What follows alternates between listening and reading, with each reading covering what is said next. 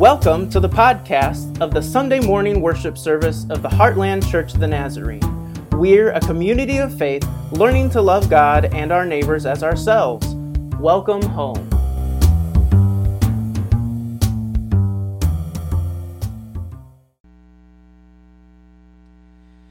Today's sermon text is from Matthew 5:13 through 20.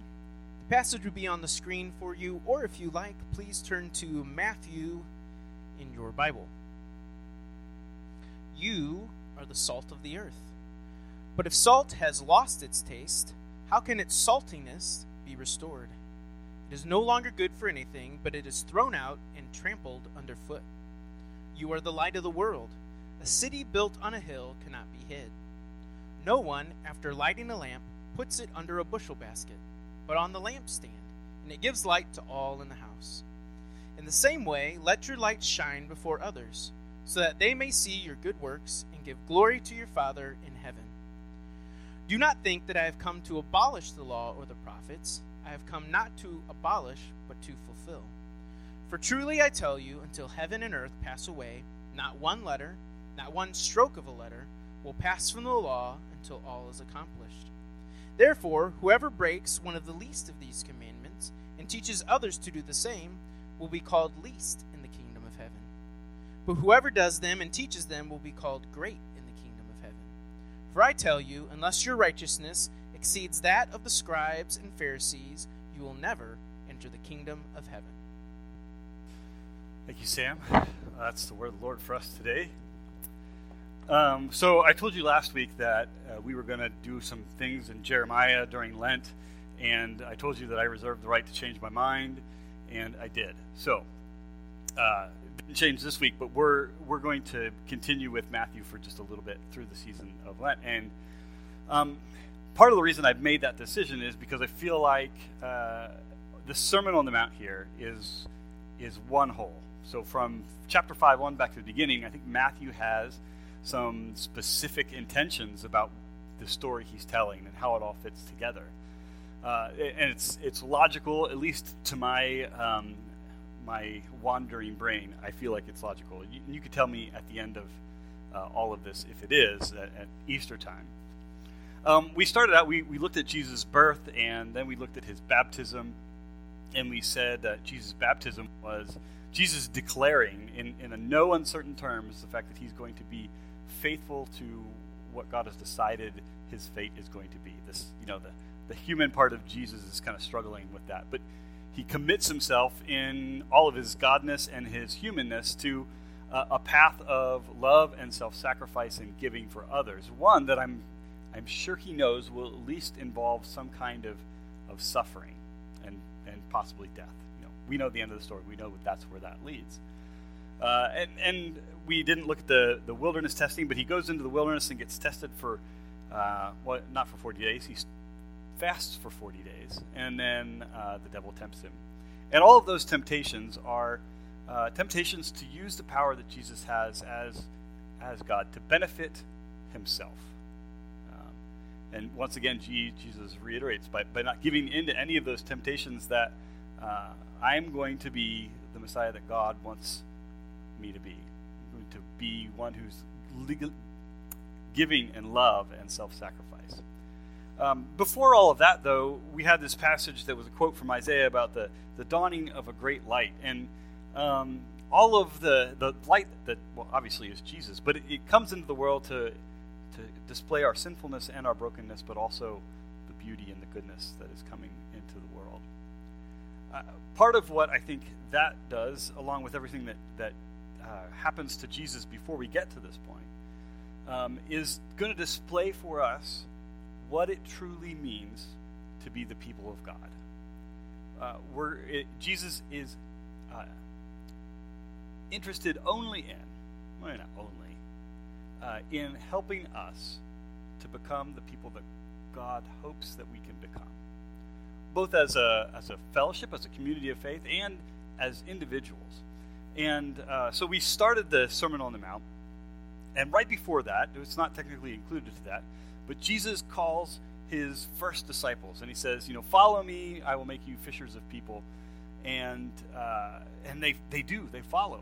So that sets the stage for everything that follows in the Beatitudes anyway, that Jesus is first talking to us who have answered the call to follow. His light has come into the world to illuminate what it means for us to be his followers. So first, Jesus calls.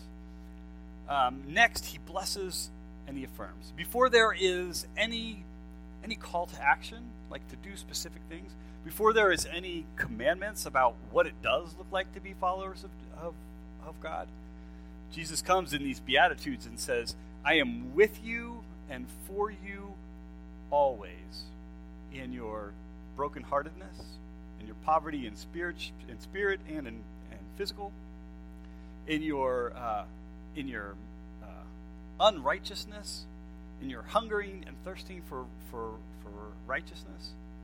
That God, even while we are not what we should be, God promises to stand with us and for us. I think this is important for us to grasp, and I guess I've been harping on this for a while. Like, God isn't expecting us to conform before we answer the call, or even right away. That God is calling us to faithfulness, and God knows that faithfulness is a process and a journey where all of the things that are broken inside of us are shown, and the sinfulness is rooted out, and we begin to look more and more like Christ. And as we get through the rest of the Sermon on the Mount, some of those things are going to be extremely difficult to hear, and we're going to be tempted to say, well, I don't think it works that way, or this is only for the super spiritual, or there's just no way that I can live up to that. And we'll struggle with that together. But I think Jesus is calling us to a certain way of life, and we will never fulfill it fully. But we're called to try in the power of the Spirit. Okay, next Jesus explains exactly who we are because of our being called and blessed. That's today's passage. And then the rest of the time in Matthew here for this first little bit, God will we will be commanded how to continue to be who we have been called to be and blessed to be. So that's kind of where this is going. I think it makes sense. There's a trajectory to it, and it's a slow process for us. I think anybody who's a Christian for any length of time understands that things don't just snap into place. That the understanding about what the Bible is or what God's calling us to is something that's slow. Anyway, so as I've done the last couple of weeks, I've offered up my own little translation here. It's kind of a paraphrase of one of the commentators that I like to read, and on this passage anyway, and my own little work. So we'll see. You are the only salt of the earth. But if salt salt has lost its taste, how can its saltiness be restored? It's no longer good for anything, but is thrown out and trampled under feet.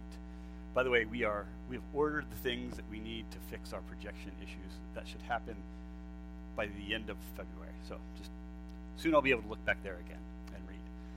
A couple of things I want us to notice about this, though. The you all of the yous in this passage, and I'm pretty sure in the rest of the Sermon on the Mount, are plural. More than one. Jesus is not just talking to us as individuals.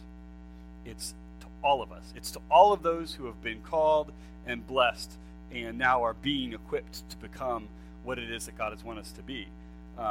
So you might say y'all or you all, or if you're in Pittsburgh, yins, or Western Pennsylvania, or if you're in like the New York area, yous guys. I think I grew up saying that, and then I went to Oklahoma, and then it was y'all, and Anyway, you are the only salt of the earth. In the second thing that I want us to focus on is the are. Are is present tense, right? It is what you currently are. It's not what you should be, or what you ought to be, or what you could be or what you will be. It is who you are now, as those who have followed Jesus, have been called and blessed, and now are being equipped. You are the salt.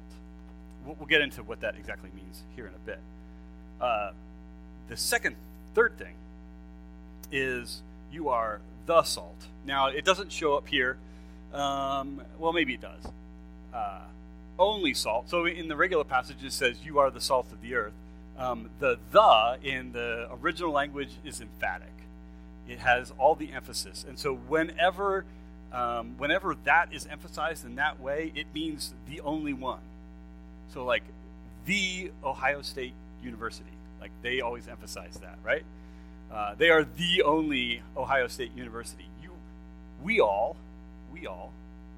are the only salt of the earth.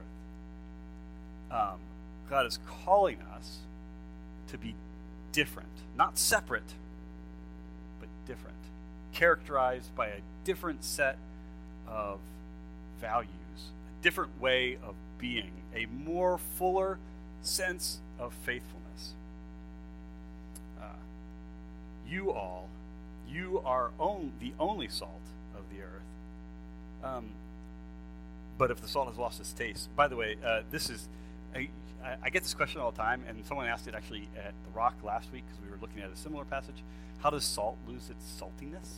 Because that's physically what it is. And in Jesus' day, they had lots of stuff that looked like salt. There was stuff mixed in with the salt, and it might have had a slight salty taste. But if you left it out, the sun would get it, or the water would get to it, and those little bits would go away, and you'd be left with a pile of white stuff that wasn't salty. And so the only thing good for it was to throw it away, because it was good for nothing. And so that's kind of how salt can lose its saltiness.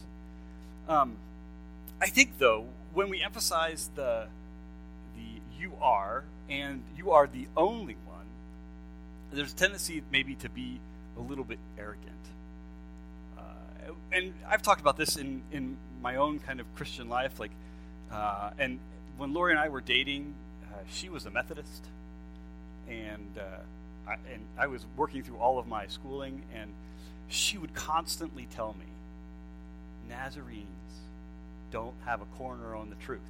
Like, we're not the only ones that have figured out how to be Christian. And she would tell me this often as I was, I'm a verbal processor. Anyway, and she's right. Like, we are the only salt, but we belong to a larger lump of salt, the Church of Nazarene, which is in turn belongs to an even larger lump of salt. This is the universal church of all of Christians all over the world. But even still, I don't think that arrogance is proper, because the church throughout history has been arrogant. If you study medieval history, we thought it was our job to Christianize and civilize the entire world, and Christians did many atrocities in the name of Jesus because of arrogance. That's not what Jesus is saying here. All that doesn't fit with kind of what it means to be a follower of God, the love and the self-sacrifice and the giving nature. Okay, so what does it mean to be the salt of the earth? Well, I think salt has two functions. One, it's to make things salty, to make things taste good, right? To bring out the flavor of the dish you are eating. French fries, they're just lumps of potato that have been mashed up maybe and boiled, or not boiled, fried, because that's the only way to do it. They're not good. French fries are not good without the salt. Tortilla chips are not good without the salt. Bacon is not good without the salt. And anything else that you would like. Your pulled pork sandwich. I love pulled pork. Even just regular things. My dad, and I always thought this was super weird. We'd be sitting in the backyard of my grandma's house, and we'd have watermelon, and he'd take a big chunk, and he'd sit there, and he would always eat it with a fork and a knife. Anybody do that? No? He would slice it up into cubes, and then he would put salt on it. And I was like, "You're weird, Dad." And I didn't know it at the time, but like even things that are sweet, when you put a little bit of salt on them, it draws out the flavor that's naturally there. It makes the experience richer and fuller and deeper. This, I think, is part of our function as the salt of the earth, that we flavor what is already here. That our lives, our living daily in life, can bring out the richness and the fullness, the full taste of what it means to be human, what it means to live. Our job is to flavor the world. The other job of salt, historically, has been to preserve. You pack a piece of meat or sardines in salt, and it'll keep, dry it out, and it'll keep it fresh for I don't know how long. And I think that's our other function. Like, we're to preserve the world. Not unpacking what that might mean. I don't know if I have a full grasp on exactly what it means for us to preserve the world. But I think it means that part of what we are called to is to proclaim the goodness of God and what God wants to do in the lives of all of the people we are with. That it means that we call in non-arrogant ways, we call the world towards an ever greater faithfulness, towards the relationship with God that we were always meant to have. And so doing, we help God preserve the world, to keep maybe parts of it that could get broken from getting broken, that we might be able to help someone not enter the depths of despair of their own poor choices or the choices of other people. Or that we might come along and we might, help those heal who have already experienced that brokenness. We are the only salt of the world. We're called to flavor and preserve the world around us. I guess we're called maybe to keep people from crashing on the highway as well, because we use salt for that, or slipping on the sidewalk. Not funny? Okay. All right. The very next one is almost exactly like, you are the light of the world. A city built on a hill cannot be hidden. No one, after lighting a lamp, puts it under the bushel basket, but on the lampstand, and it gives light to the whole house. In the same way, all of you together, let your light shine before others, so that you may see your kind of good works and give glory to the Father in heaven. Again, the you all is plural. It's talking to all of us. The are is also the same as with the salt. You are the light of the world. Now, Jesus is the real, true light of the world. We're maybe just kind of reflecting that. You are the only light. You are the only folks who are reflecting the goodness and grace and mercy and love of God to the world around you. And, the light's purpose is to shed light. And so you don't put it under a thing so that the light doesn't get out. You stand it and put it somewhere high enough that the light will cast all over everything. You are the light of the world. When I think about these two ingredients, salt and light, it struck me that these things do not exist for themselves. Salt does not exist for itself. It exists to do the job that salt does, flavoring, preserving. Light doesn't exist for itself. It exists so that people might see what they're doing. It illuminates a path before us and where we are to go and what we're to do. It exists for the sake of the people who are basked in its glow.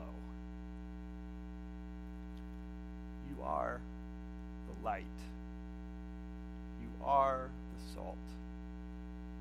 We exist as a community of faith, as Christians, not just for ourselves, because Christianity is about you too. It is about your growth and your transformation and your salvation. But it is always an active response to that we go out and be the salt and the light in the world around us. Moving forward. And here's what, well, I'll read it and then we'll comment. Don't ever think that I have come to eliminate or throw away the Old Testament. So in regular, it's law or prophets. I've come not to destroy, but to make it stand tall, filling it up completely. And we'll stop there for the moment. To fill it up. Now, this is some continuity. Like Matthew and Jesus are both concerned with saying this isn't something new that God is doing. And he's setting up everything that he's going to say in the next section. Like, this isn't something new. I'm not taking away all of your traditions or all of the commandments that God gave you. I am going to fill them up full. It's like a balloon, right? And balloons have been in the news. Now, you look at that, and you just see a bunch of fabric or whatever it is, and you've no idea what it is, because it's not fulfilled. It's not full up with the thing it's supposed to be filled up with. But if you were to inflate it, you would see that it's a Chinese spy balloon. Spy balloon.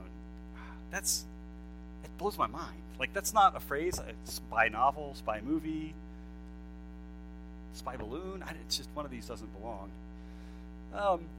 But you don't know what it is until it is filled full up. Jesus is saying very, very clearly, what I am doing is going to show you exactly what God intended for the law in the first place. Because y'all have got it wrong. He's saying that to Israel. And I think sometimes he says that to us, right? I think sometimes when maybe we look at our culture and our time and our behavior in the time and what God is calling us to, and maybe some people see us losing our distinctiveness as Christians. I've got to be different. I wonder maybe if sometimes what we're experiencing is that God is fulfilling the law in our midst. That God is helping us to understand with greater clarity what it is that God has called God's people to do. We're a half-filled balloon, maybe, when it comes to understanding who God is and what God is calling us to do. For amen, I want to tell you something very important. Until heaven and earth pass away, not one letter, not one dot or of an I or a cross to a T will pass away from the law until all is accomplished. And he goes on and says at the end that unless your righteousness gets everything absolutely right and perfect, it won't matter. I don't think Jesus is saying at this particular point, give up. But I think that Jesus is saying, as like I said at the beginning, that we are on a journey, on a path.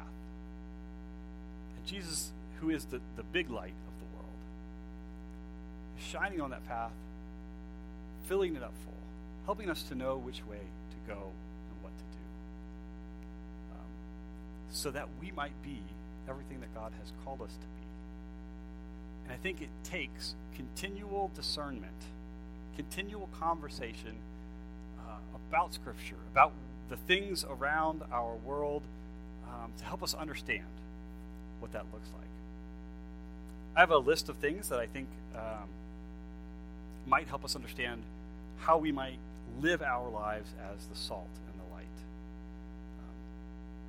They're not going to be on the screen, regretfully, but here they are. Depend on God for all your needs. Identify those who have been disadvantaged or down, and help them to try to help them. Truly depend on God to fulfill their needs. Begin to provide for their needs for those who are being oppressed. Place your hands put yourself in the hands of God, and as you do that, then help others put themselves in the hands of God. And if you have means to do so, help them in the ways that you can. Come alongside those who have suffered a loss in their life, be it a loss of a loved one through death, the loss of a spouse through divorce, the loss of a child through rebellion, or through a million of other kinds of loss. Come alongside that person in solidarity, offering comfort and prayer. Become a truly faithful friend. In other words, flavor and preserve their life. Seek to offer forgiveness and reconciliation when you have been wronged. Resist the temptation to seek revenge.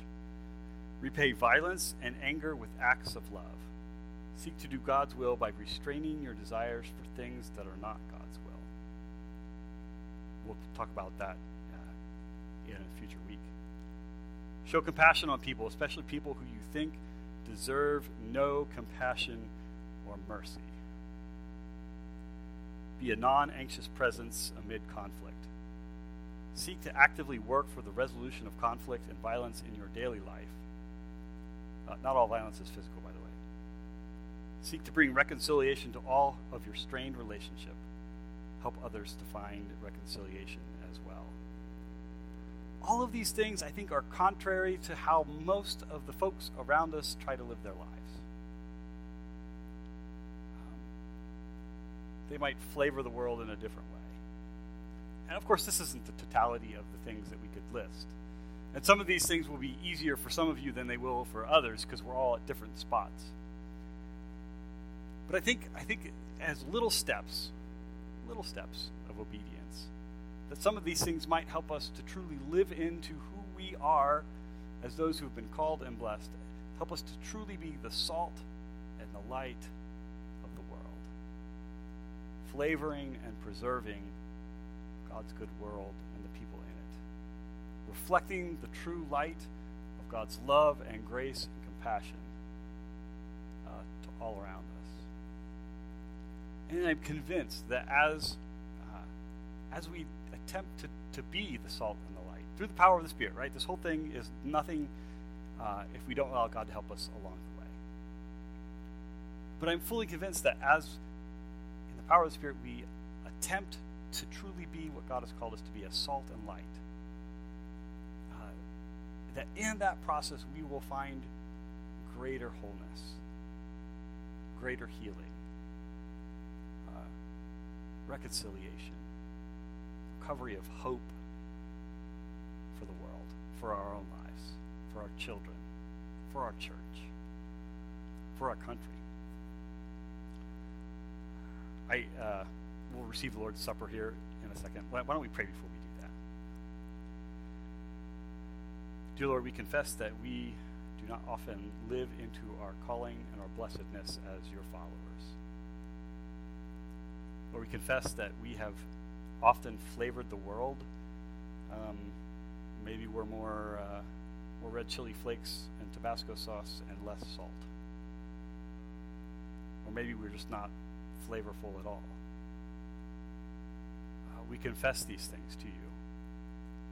And we ask that by the power of your Spirit, through the mystery of your death and your resurrection, that you would help us to be what you have created us to be, salt and light of the world. Give us eyes to see the little things that we might do that might flavor and preserve the people and places around us. Help us to make sure that when we reflect your light, we are reflecting it in the right places. That we are using it to bring life to the dark places that surround us. We ask that as we receive this meal in a minute, that it might do what all meals do. Give us the strength to go out and to faithfully follow. In Jesus' name we pray. Amen.